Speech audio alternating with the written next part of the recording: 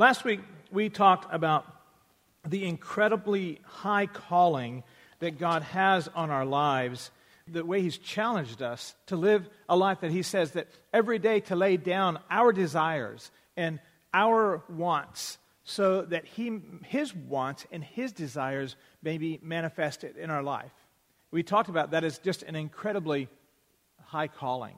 And yet, at the same time, He gives us such an incredibly high calling, He also gives us just unparalleled grace, mercy, compassion, and a great, great patience with us. And I am so personally grateful for that patience. I use it up every day. But in addition to that calling and the patience and the grace is the resources He gives us to meet that calling. And His Spirit has been placed inside of us. The body of Christ is all around us. Both of those things are important as we are seeking to lay down each day, to lay down our life each day and take His life upon us. And so His Holy Spirit is at work in us to be able to do that. The body of Christ, I talked about that last week, about how we need to be here for the body of Christ and for His presence among us, and how we rely on each other for growing. I want us to focus on the Word of God and one particular aspect of it. So the first verse, just like the verse that is kind of foundational to this, is 2 Timothy 3:16. All Scripture is inspired by God and is useful to teach us what is true and to make us realize what is wrong in our lives. And it corrects us when we are wrong and teaches us to do what is right. Again, I'm using a different translation because so many of us know it by heart in either the King James, for all you old people, the New American Standard for you middle-aged people, and the ESV for all you young people. You know, that's the generations of Bible translations there. This is the New Living Bible, and I put it in that translation because I don't want you to just recite it and walk away from it. I want us to read it and think, I'm thinking about it differently because I read it that way. So when we think about the purpose of Scripture, it is inspired by God. And it's useful to teach us what is true and to make us realize what is wrong in our lives. It convicts us of sin, and it helps us to see where we are in error. And it corrects us when we're wrong, and it teaches us what to do and how to do right. And if we're going to meet the challenge of being fully devoted followers of Jesus Christ, we must be in His Word and increasingly growing in our understanding of it, and even more importantly, in our obedience of it. But one of the byproducts of being in God's Word is that we grow in wisdom. Please open up your Bible to Proverbs. That's where we're going to be this morning. Open up your Bibles to Proverbs. And if you want to just get ahead of, open up to Proverbs 1. That's where we're going to start in our study today. Proverbs, as well as Psalms and Ecclesiastes and Song of Solomon and Job, are considered the poetic books of the Bible. And especially in Proverbs and Psalms as well, but especially in Proverbs, you'll notice a style of writing where the author states and restates a truth. He states his point and then he restates his point in order for the reader to gain a greater understanding of it. He repeats it in different ways so that we can look at it from different angles, perhaps. That's how we'd say it. Most of it is written by Solomon, although you'll see a couple other gentlemen who have added to it as well, that God has included in that. And Proverbs 1 through 9 is especially on wisdom. And then the Proverbs beyond that are on the contrast between wisdom and folly. The Proverbs beyond that talk about this is what wisdom does, but this is what foolishness does. So if we're going to talk about wisdom, Ken Boa has defined wisdom as, wisdom has less to do with knowledge than it has to do with the application of knowledge in very specific ways. Wisdom is a skill in the art of living life with each component under the dominion of God. So he's saying, it's not about what you know, it's how you apply it, right? Well, here's another definition that I got from another commentator, and he says it like this: knowledge is what is gathered over time through the study of the Scriptures. It can be said that wisdom, in turn, acts properly upon that knowledge. So wisdom is the fitting application of knowledge. Wisdom is knowing what to do with the knowledge. Knowledge understands that the light is turned red. Wisdom applies the brakes. Knowledge sees quicksand. Wisdom walks around it. Knowledge memorizes the Ten Commandments. Wisdom obeys them. And finally, I love this last comment. Knowledge learns of God. Wisdom loves him. So wisdom is applying what we're learning. In Proverbs 1, verse 20 and 23 is where I want to start us out here today. And also, because it's poetic here, you're going to see wisdom characterized as a woman in the text. So here we are, verse 20, chapter 1. Wisdom shouts in the street. She lifts up her voice in the square at the head of the noisy street. She cries out. At the entrance of the gates in the city, she utters her sayings. How long, O naive ones, will you love simplicity? And scoffers delight themselves in scoffing. And the fools hate knowledge. So here it's saying, wisdom is like a woman who says, listen to what I have to offer you. And it says that she's lifting up her voice in the square. So the offer to wisdom is to everyone. Anyone who's in that square. So that's a very public offer. And she cries out. It says, at the entrance of the gates in the city, she utters her sayings. How long will you love your simplicity? And in other words, how long will you love your living like you're living? Full of its mistakes, full of its drama. How long do you want to live like that? Flip over to chapter 8. Here again, verse 1 through 5. Does not wisdom call and understanding lift up her voice? At the top of the heights beside the way where the paths meet, she takes her stand. Beside the gates at the opening to the city, at the entrance of the door, she cries out, to you, O men, I call, and my voice is to the sons of men. O naive ones, discern prudence, and O fools, discern wisdom. Listen, for I speak noble things, and the opening of my lips will produce right things, and my mouth will utter truth, and wickedness is an abomination to my lips. All the utterances of my mouth are in righteousness. There is nothing crooked or perverted in them. They are all straightforward and to him who understands, and right to those who find knowledge. Take my instruction, and not silver, and knowledge rather than finest gold, for wisdom is better than jewels, and all desirable things cannot compare to her. So here she is again. She's making an offer to anyone who wants to hear. And again, she's saying, how long do you want to live the way you're living? Do you like it? Are you enjoying yourself? Are you having fun yet? Because what I'm offering you is something that can save you from that drama. Matter of fact, what I'm offering you, she says in verses 11 there, it says, and for wisdom is better than jewels. In all desirable things cannot compare with her. Now go a little bit further. Chapter 9, verse 1. Wisdom has built her house. She has hewn out her 7 pillars. She has prepared her food. She has mixed her wine. She has set her table. She has sent out her maidens. She calls from the tops of the heights of the city. Whoever is naive, let him turn in here. Whoever lacks understanding, she says, come in and eat my food and drink my wine that I've mixed. Forsake your folly and live and proceed in the way of understanding. So here she is again, a general call. And now she characterizes the wisdom as being a meal, a giant feast that she's prepared. And it's a feast that she's prepared that anyone can come and partake of. Anyone at all. And again, she makes the same appeal to the folly, to the naive. Turn in here. He who lacks understanding, she says. Compare that, stay in chapter 9. Compare that to verses 13, begin at 13. The woman of folly is boisterous. She is naive and knows nothing. And she sits at the doorway of her house on a seat by the high places of the city, calling out to those who pass by, who are making their path straight. Whoever is naive, let him turn in here. To him who lacks understanding, she says, stolen water is sweet, and bread eaten in secret is pleasant. But he does not know that the dead are in there, that her guests are in the depths of Sheol. Her guests are in the depths of hell. So here you are.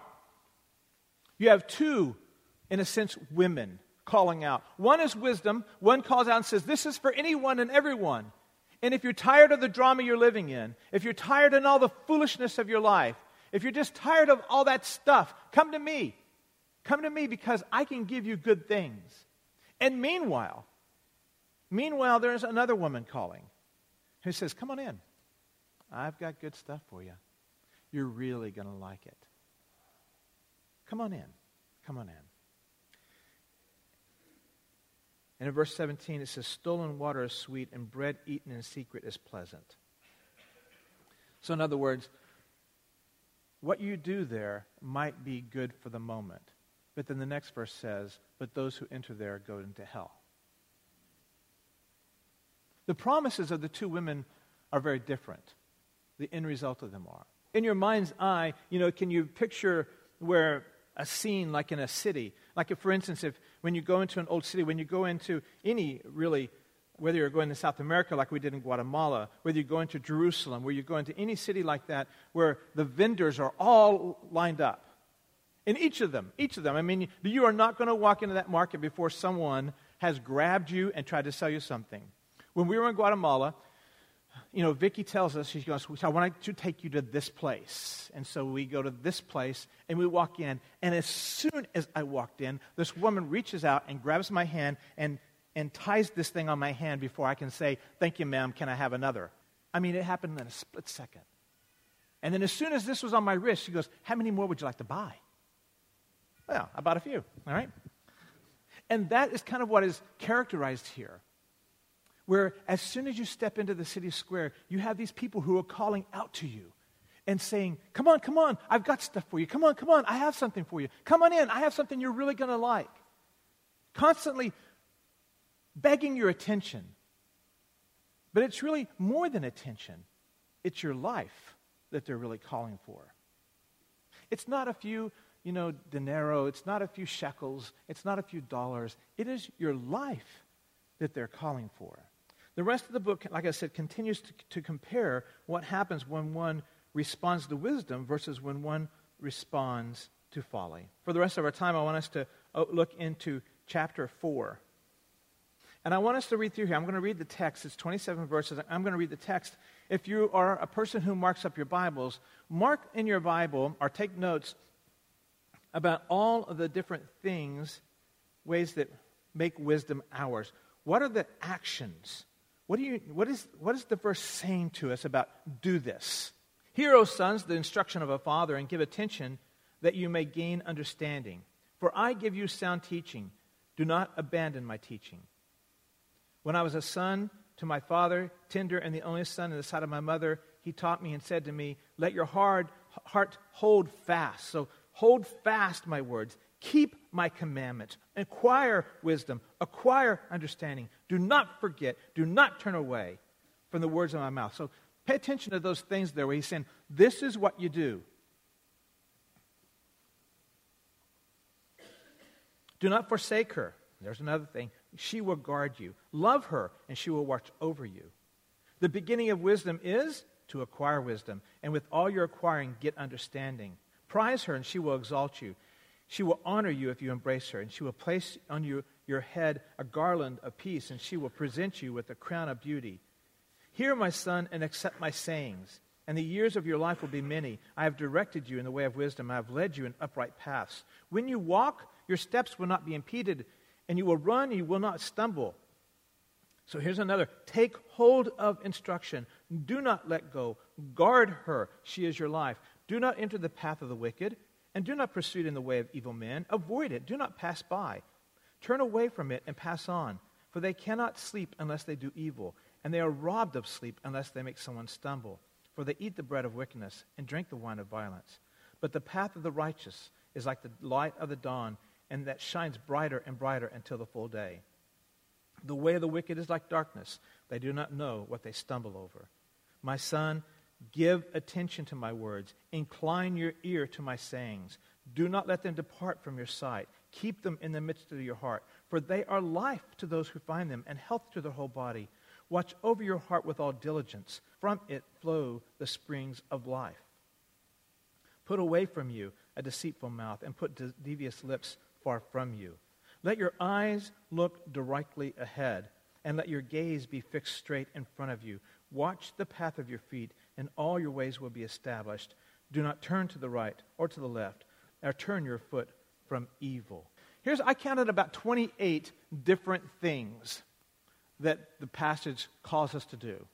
So it says, hear, give attention, don't abandon wisdom, hold fast to wisdom, keep commandments, acquire wisdom, acquire understanding, don't forget, don't turn away, don't forsake, love wisdom, acquire wisdom, prize it, embrace it, hear it, accept it, take hold of it, don't let go, guard it, give attention, incline your ear, keep it in sight, keep it in your heart, watch over it, look ahead, gaze in front, watch your path, don't turn to the right or to the left. Do you think the guy has a message for us? He also says a couple of things that he encourages us not to do. Verse 24, he says to put away deceitful, to put away from you a deceitful mouth, put away devious lips. And it's interesting, isn't it, that verse 14 and 15, do not enter the path of the wicked, do not proceed there, avoid it, do not pass by it, turn away from it, pass on. In verse 25, 26, 27, think about those. 25, 26, 27, keep your eyes straight ahead. Let your fix be in front of you. Watch your path of your feet. Let your ways, and all your ways would be established. Do not turn to the right or to the left, and keep your foot from evil. Now, think about those two passages in light of what we read in chapter 9, 13 through 18. Let's go back there, please. Chapter 9, 13 through 18. Wisdom says, do not turn to the right or left. Keep your eyes fixed. Don't go toward wickedness. And so here we have this woman of folly who says, come on in. So here you are. You're walking into the square. You're walking through town. You're walking just through your life. That's really what it is. You're just walking through your day. You're doing what you do. And during the course of your day, all day long, there's someone who's calling you, saying, come on in. Come on in.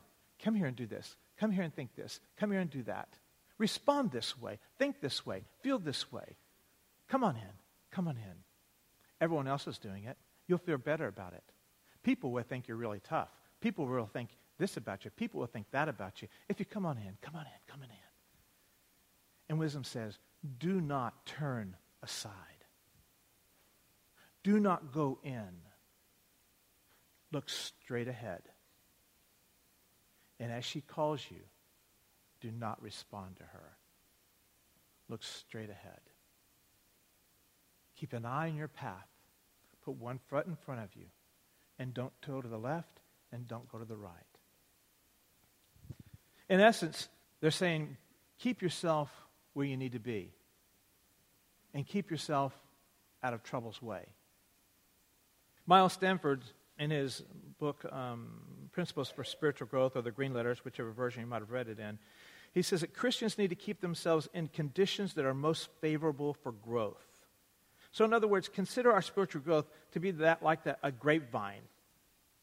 And for it to grow and produce fruit, it must be in the conditions best suited for that to happen.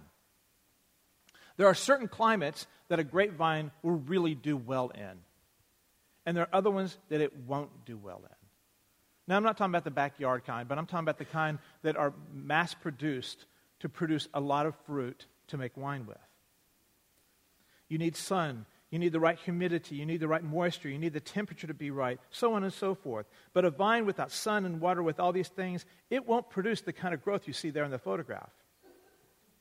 And our growth has to be placed in conditions that favor, our spiritual walk has to be placed in conditions that favor spiritual growth as well. And in the context of our study today, walking down the street and turning to the left or turning to the right and yielding to the call of folly is akin to yielding to the call of sin. And those decisions are placed in your life in conditions like that. Placing yourself in a place where you have to make those decisions, where you're put in that type of temptation, wisdom says, is folly.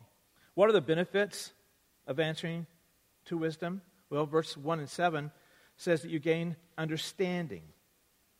Verse 6 says that wisdom will guard you and watch over you. Verse 8 says that it will exalt you and it'll honor you. Verse 10 says it adds years of life. Verse 11 says that it gives you a life of wisdom and righteousness. Verse 12 says that your steps will be unimpeded and you will not stumble. It will give you instruction on how to live life. It will give you life and health. It says all your ways will be established. Remember what Ken Boa said in the earlier definition about wisdom? He says, wisdom is skill in the art of living life with each component under the dominion of God. Wisdom helps us to live our life. Think of it this way. You want to, when you're a youngster and you want to learn how to drive, every person who wants to learn how to drive thinks, well, all you got to do is you just put the key in and there's this pedal and then there's that pedal and then there's this thing. And they think, well, that's what you do. But you need to know something else before you can safely manage the roads. You need to know what all those signs are about. You need to know what they're communicating because there's a lot of them. And in New Jersey, they speak a different language, right? You need to know what those signs mean. So if the guy in front of you stops, you can't just go around him, can you? No. There are ways of doing things. And for our discussion today, wisdom helps you understand how to navigate the traffic of life in a godly manner. Wisdom for a driver says, well, I know they're stopped. It doesn't mean I get to go around them. I need to wait because maybe there's someone coming. Wisdom helps you understand what's happening on the road and knows when you should stop, when you should pull over, when you should go fast, when you should get off the road. And wisdom for us in our daily lives, it helps us to navigate the traffic of our life. All of the stuff that happens to us and all of the things that demand our attention and a reaction, it helps us to navigate that in a godly manner. And some of us have had a hard time learning how to apply wisdom to the traffic of our life. It takes time. Consider how water has cut channels and valleys through rock. None of us ever saw it happen. It just happened over the course of years and years and years. Dr. Ryrie, Charles Ryrie, says that most of our Christian life is made up of the routines of faithfulness. The routines of faithfulness. In other words, it doesn't happen in flashes of glory. It happens in the mundane routines of daily life.